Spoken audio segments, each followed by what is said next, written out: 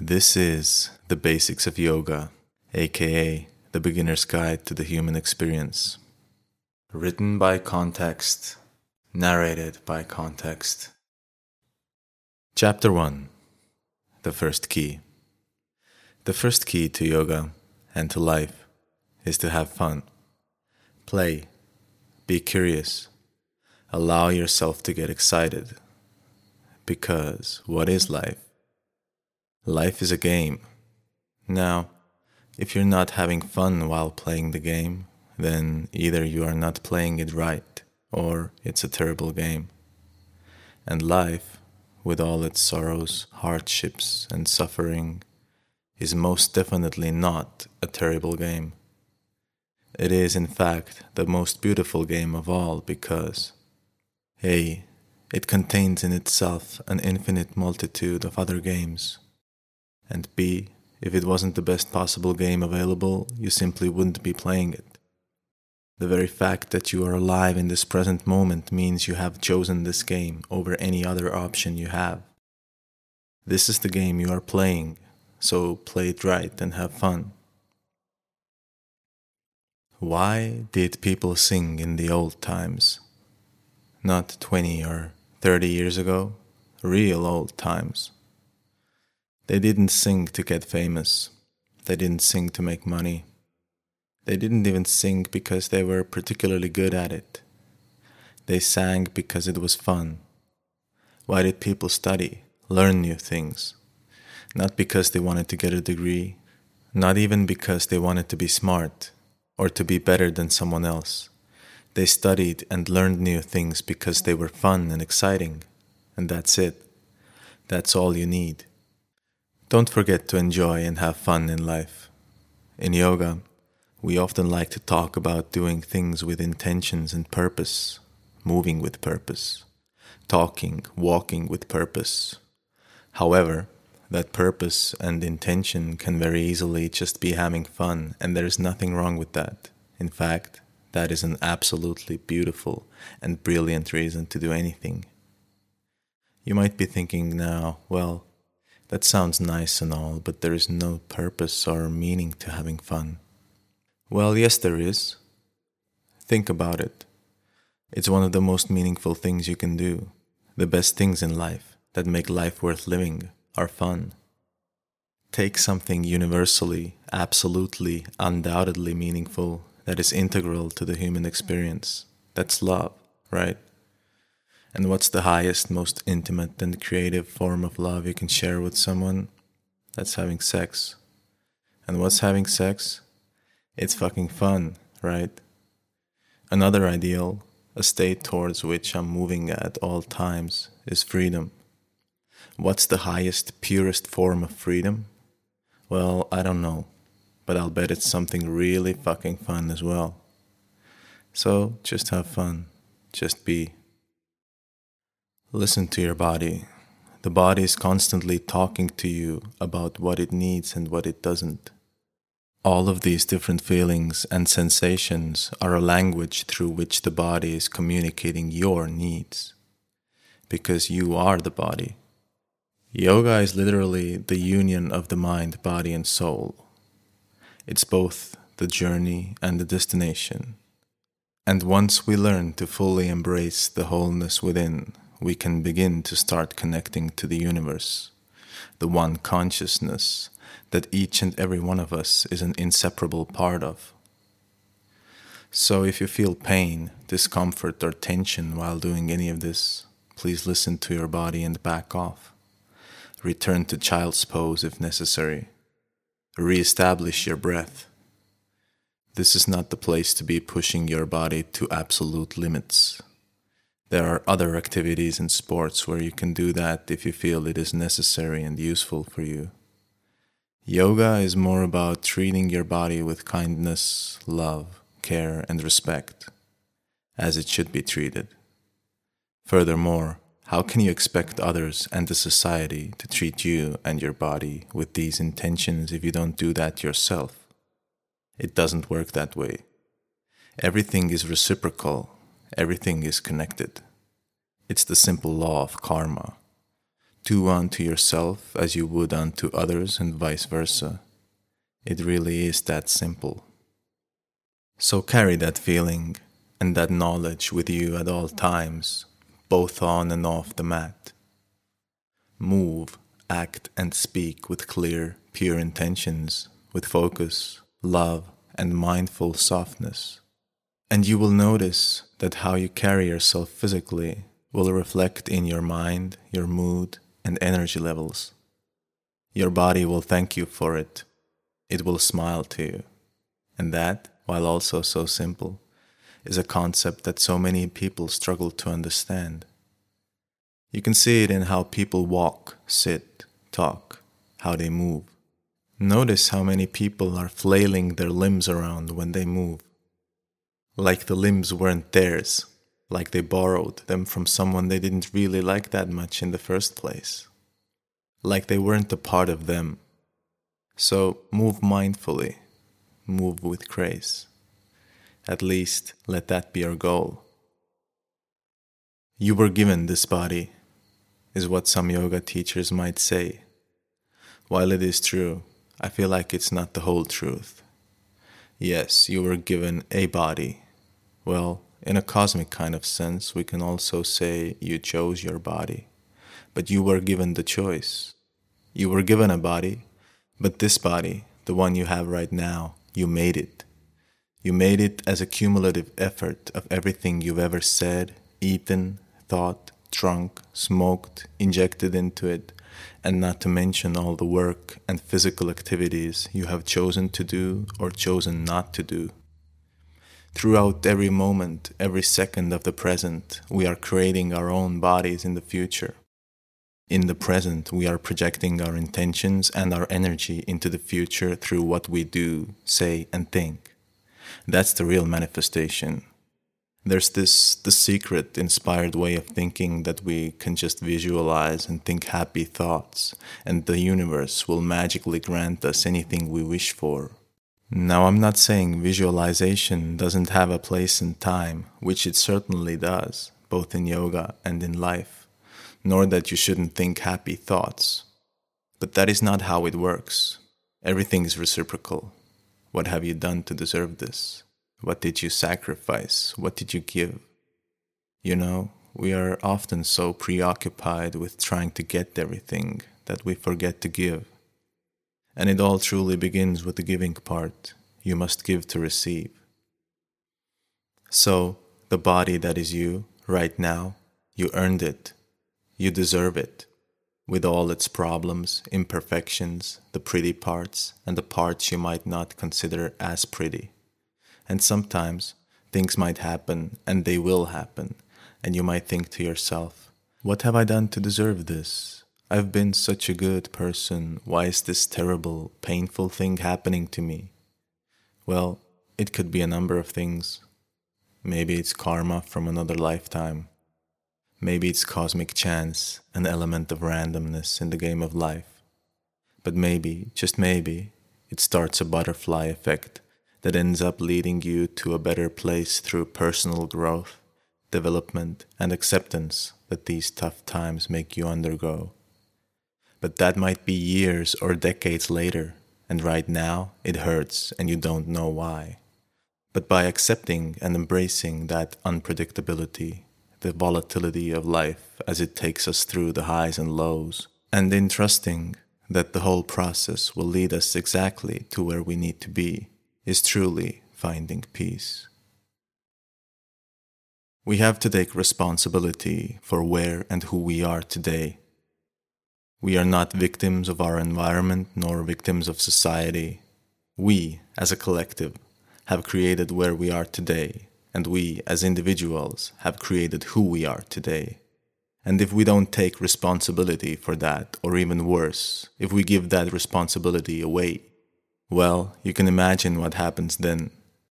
Somebody else will pick up that responsibility for us, and you know what?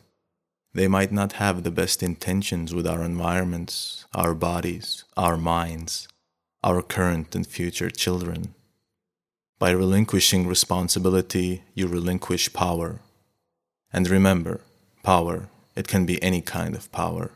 From the power of free speech to physical power to the power to make your own decisions to monetary power, any kind of power, if used in a mindful, focused manner in the present, will be projected into the future. So, furthermore, by giving up your responsibility and power in the present, you are also relinquishing your power in the future. The upsides to all of this, however, are that: number one, we can always choose to start taking the responsibility back. Number two, if we use this power/responsibility in a focused manner with clear intentions, the results will start compounding on each other with huge improvements in the long run if kept up with consistency.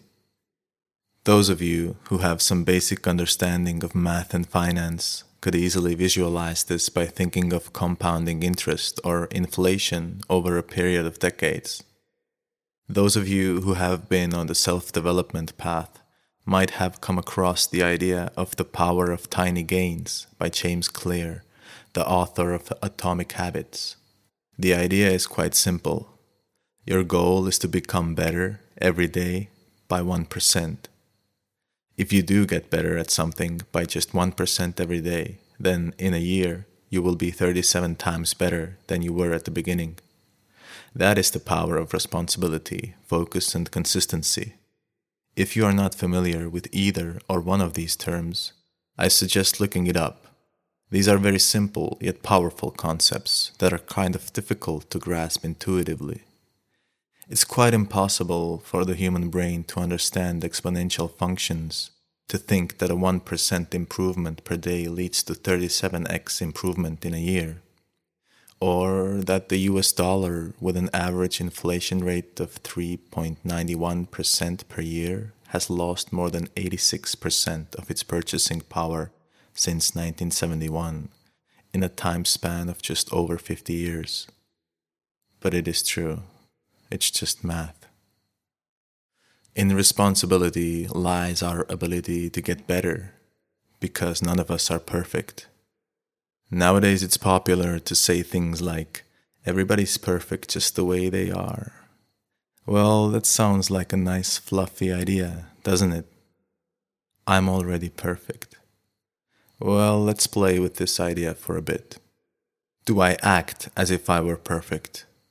Am I doing 100% of what's best for me, my friends, family, community, and my environment 100% of the time? No? Well, does it matter then? If you don't act as if you were perfect, even though you actually were, does it even matter then whether you're perfect or not? So there's the first hole in this theory. I'm perfect. Takes a lot of hubris to say that out loud, huh?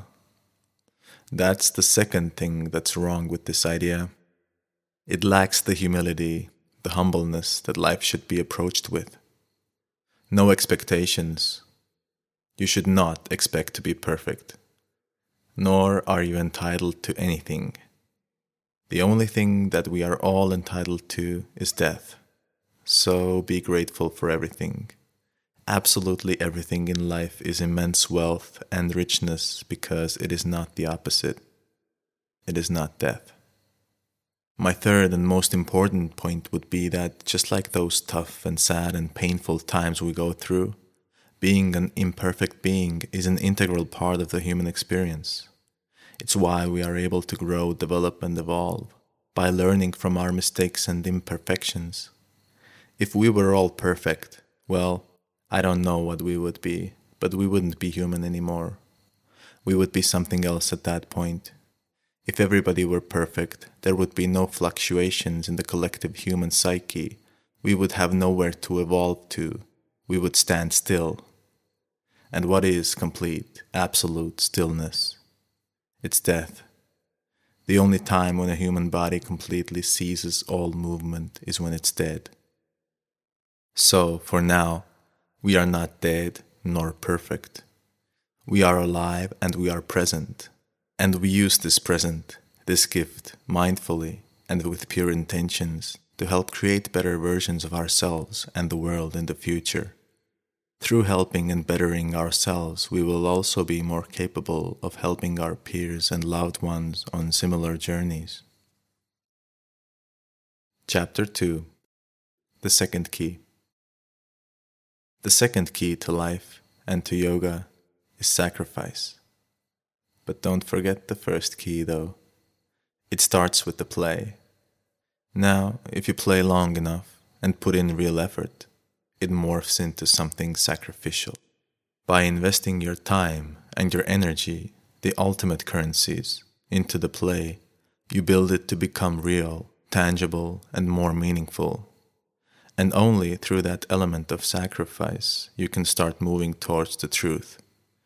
What you give to the world is yourself, your true self. So only by staying honest and pure can you find meaning in life, your meaning in life. In the end, this whole quest of self-development, self-improvement, becoming the best version of yourself, is actually not about you at all. Not about your ego. You're not becoming a better person for yourself. You're becoming a better person for everybody else, for the world, so that you can cherish and love and care for the people and the environment around you as best as you possibly can. There is nothing more selfless than self-development. And the way to develop, to get better, is through sacrifice. It is important to know and keep in mind that there will be sacrifice and with it, suffering, one way or another. You are sacrificing your time as you read or listen to this, your attention, your energy. Every day you go to work, you go to school, you work out, you take risks, you sacrifice something. Even when you do nothing at all, you are sacrificing your time, and even worse, you are sacrificing your potential. Another useful term from economics is called opportunity cost. It is used to express the value or benefit given up by engaging in one activity as opposed to all other options. If you have $5 and the shop has ice cream, chocolate, and lemonade, all for sale at $5 each, then by buying ice cream, your opportunity cost is not getting the chocolate nor the lemonade, or to save that money for later for something entirely different. So, every single thing you do has an opportunity cost of everything else you could be doing instead. If you don't do anything and become no one, then the opportunity cost is everything you could have done and the person you could have become. And that is the highest price you can pay for anything. The key to keep in mind here is that you get to pick your sacrifice and you get to pick your truth. There will be suffering, yes, but you get to pick how you suffer and, more importantly, what you suffer for. Establish your breath. Slow, deep breaths, in and out through the nose. Engage your Ujjayi breath if that is in your practice. In general, the idea is to establish a breathing pattern here that you would be able to maintain throughout the practice. If you look at the practice of yoga, especially if you're new to it, you are very likely to view asana, which is the movements and the funky poses we do, breath work, and meditation as three separate and quite different parts. That's understandable because that's the way it seems, or at least that's how it's easier for our brains to make sense of it all. See, the human brain likes to categorize things and find direct, linear causations and links between causes and effects. It's not that good at identifying and understanding complex, interconnected systems. But that is what yoga and life is. Not only the unity of mind, body, and soul, and not even only the unity between you and the universe, or the source, or God, or whatever you want to call it, but also a unity between the breath, movements, and meditation. We are doing breathing exercises and meditating both in those poses as well as in moving from one to another. That is also a big reason why I personally really like long and strong holds, because for me, it is often much easier to get into a deep meditative state when your whole body is engaged, working incredibly hard just to maintain that little bit of stillness in the body, while some or most of the muscles may already be shaking from the amount of strength required just to stay in that pose. And how do most people, quote unquote, fail at meditating? Their mind wanders off. They start thinking about the past or the future or something else, lose focus from their object of meditation and won't be present anymore, which is kind of the point of meditation. Now, if you're in a plank and have been there for the past 3 minutes, suddenly you will be very engaged in being present and in your breath, since that's the only thing you can still regulate. The rest of the body is already giving it all. Will you start thinking about what you're gonna have for dinner, or what you said or didn't say to that girl you like after 3 minutes in a plank? No, you probably won't. That effort, that discomfort, keeps us grounded in the moment. The seconds seem to go by slower and slower, and that's what we want. That means we are more and more in the present, in the here and now. The slower the time goes, the more present we are. If you have ever gone through something truly traumatizing, some sort of a big accident or something similar, and you enter the panic state or the fight or flight mode, and the seconds and the minutes seem to be going by just incredibly slowly, you probably don't want to be present in that moment, but you will, and you will be very present. And in yoga, we are, in a sense, imitating the game of life on a smaller scale. The challenges on the mat prepare us to take on challenges in real life. We learn to listen and to trust ourselves and the universe. We learn that we always have the power to choose our reaction to whatever life throws at us. Listen to your body. That's the universal truth. But, again, that is not quite the whole truth. In Buddhism, there's two things, compassion and emptiness. Compassion is a choice. You can decide to be compassionate, caring, loving, kind. Emptiness is seeing the world as it is, being free of delusions, or at least knowing when you are being subject to delusion. And herein lies the problem. Our minds and our bodies are constantly trying to trick us, because the path of least resistance is where the natural flow goes. And the things we need to work on are tough, man. A lot of resistance there. They're uncomfortable, awkward, painful. But that is exactly where self-development occurs. Remember which classes you used to dislike when you were in school? Probably the ones you weren't so good at, huh? It goes both ways, of course. You also probably weren't that good because you didn't enjoy the class. You weren't engaged, you weren't excited, you weren't even present. Or think about how easy it is to come up with all sorts of excuses as to why you should skip your workout while you're laying on the couch eating snacks. Or better yet, how you can come up with all sorts of reasons to stick together with someone who you know isn't the right person for you in the long run, but right now is kind of okay. Because why? You're afraid of going out of your comfort zone, of a tough talk, a broken heart, letting go. Our minds and bodies are like us. They are us. They, too, don't like unpleasant things, and they don't like hard work, even though they may know it is good for them in the long run. They crave for the easy pleasures, now. The hours on a sofa watching Netflix, or worse, scrolling social media. The sugary sweets, the drugs, the porn, the comforting delusions. We must recognize and free ourselves from those delusions. Deep down, we know what's right and what's wrong for us, and nobody else can know it for us. The choice is ours, a hard life now and an easy life later, or an easy life now and terrible, unforeseeable, and sometimes even unimaginable consequences later. The easiest path is usually not the right one for us. It will lead us to places where we actually don't want to end up. The easiest path can take many forms. It can be not taking care of yourself, not being true to your feelings, conforming with other people's ideas even though you don't believe in them, sticking to your old ways even though you are not getting any fulfillment from them, So be mindful of your path, your posture, your actions, words, and thoughts. Disengage from the goals and the destination. Focus on the journey and the direction. Religious people often speak about being close to God, but I think most people completely misinterpret the actual meaning of the phrase. It's not about your proximity to God or how much you please Him. It's about becoming God, about embodying as many of His qualities in yourself as you possibly can, about being the creator of your own destiny. Being close to God should mean being close to the status of a God.